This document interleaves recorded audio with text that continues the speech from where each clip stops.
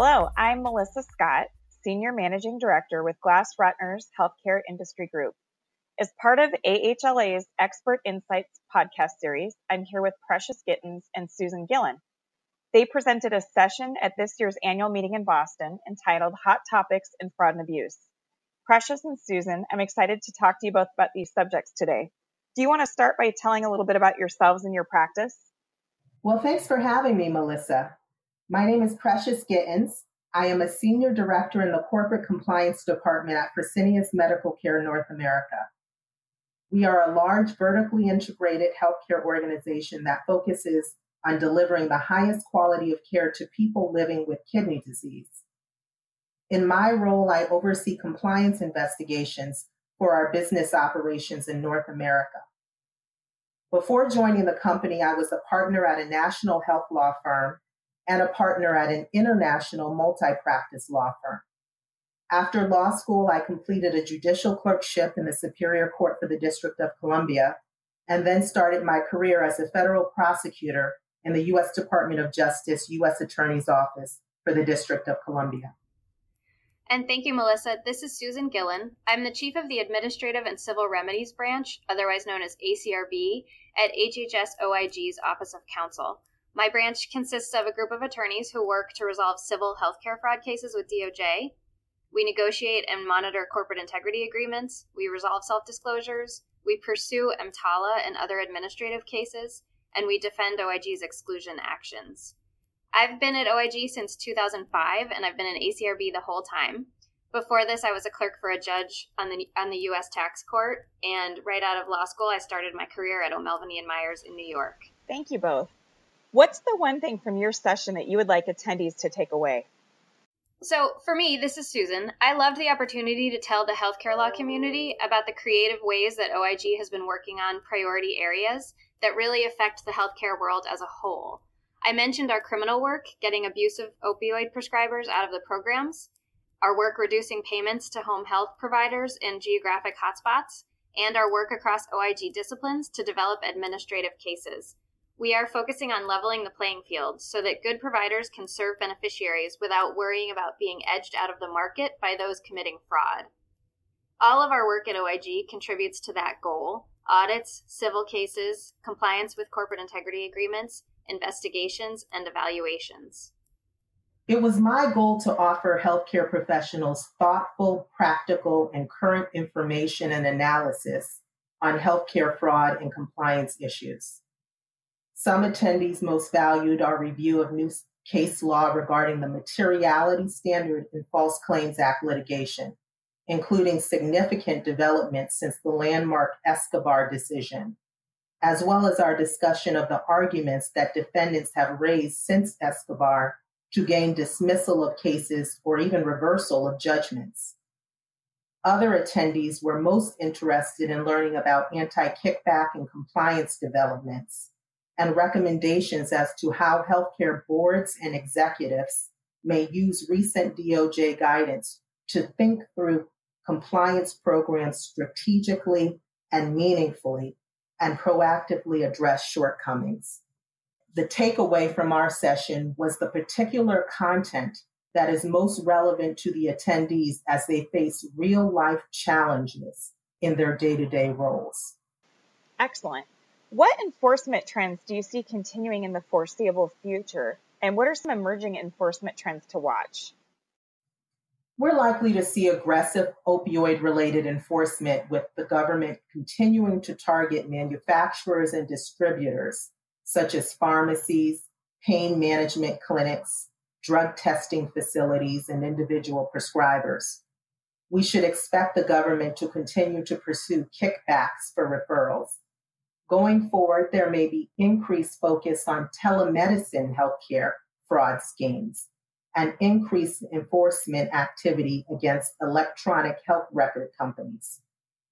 Finally, we likely will see increased coordination with federal, state, local, and foreign enforcement authorities in resolving potential claims arising from the same alleged misconduct, and the government will continue to focus on individual accountability.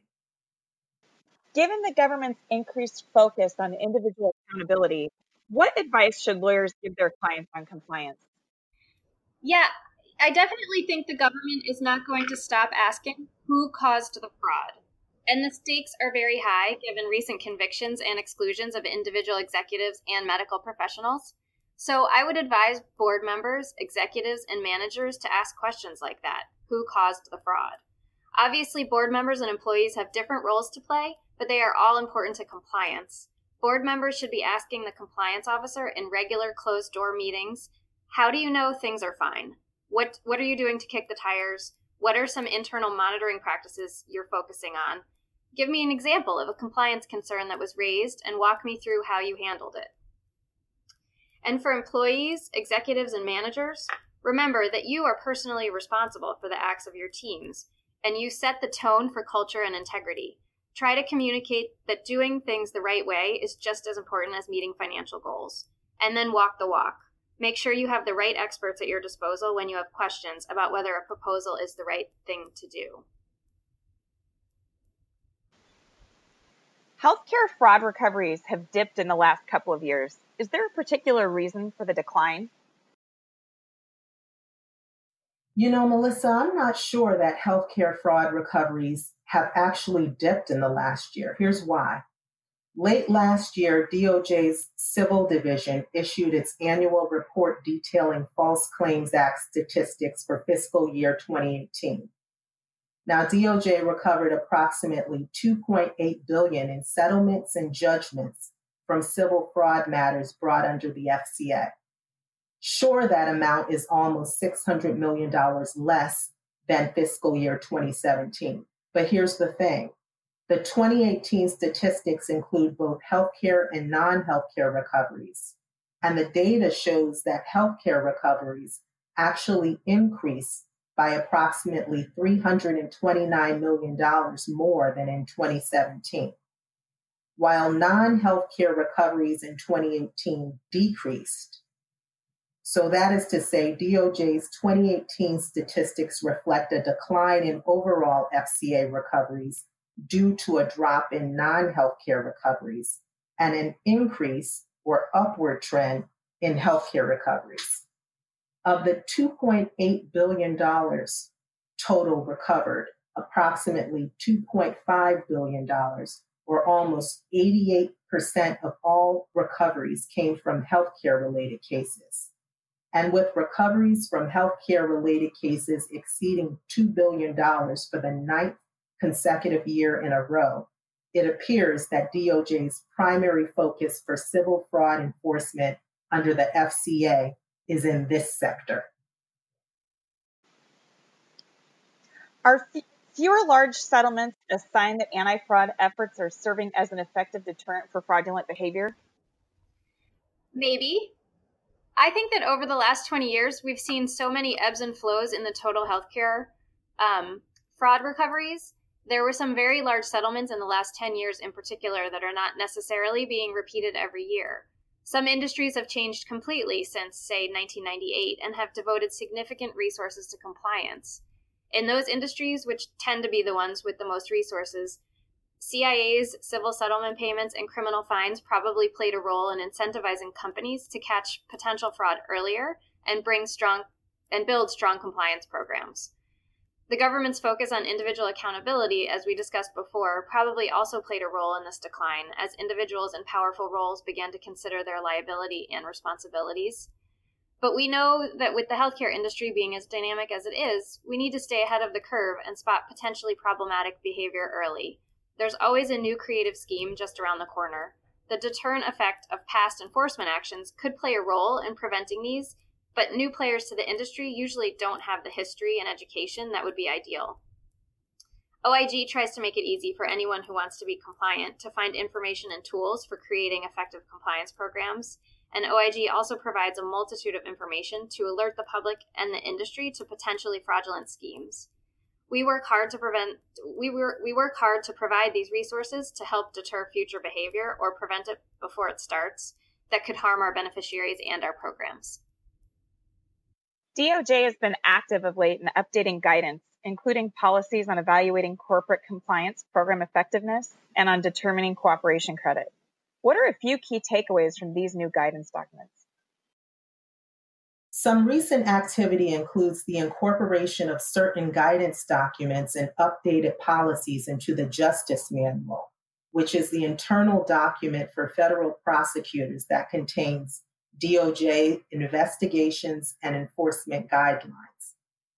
The Justice Manual now includes the Granston Memo's key factors that prosecutors should consider when determining whether to file a motion to dismiss a qui tam case after the government has declined to intervene in the case. The revised principles of the Yates Memo and the recent FCA cooperation credit guidelines are also incorporated into the Justice Manual. Separately, DOJ has updated its guidance document titled Evaluation of Corporate Compliance Programs, which is a document aimed at helping criminal prosecutors determine an organization's criminal culpability, amount of penalty, and need for corporate monitorship or reporting obligations. I believe the recent activity by DOJ is meant to promote more transparency as to what DOJ values in resolving fraud cases and to incentivize corporations and individuals to self-disclose misconduct and cooperate with the government in FCA and other investigations.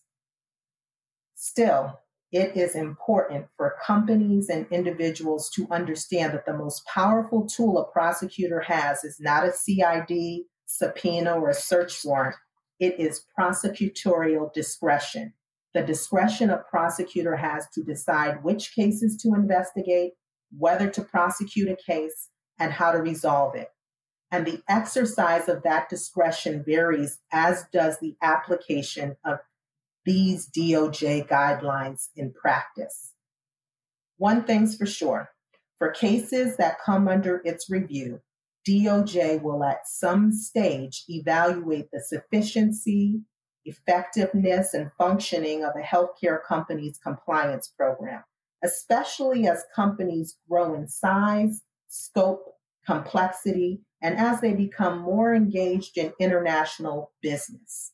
Accordingly, I believe the role of ethics and compliance professionals will have even greater importance in organizations that continue to innovate. Are there any other closing thoughts for your AHLA colleagues you'd like to share? I don't think so. It's been a pleasure talking with you, Melissa. Thank you. Thank you both. Yes. Thank you very much for having us.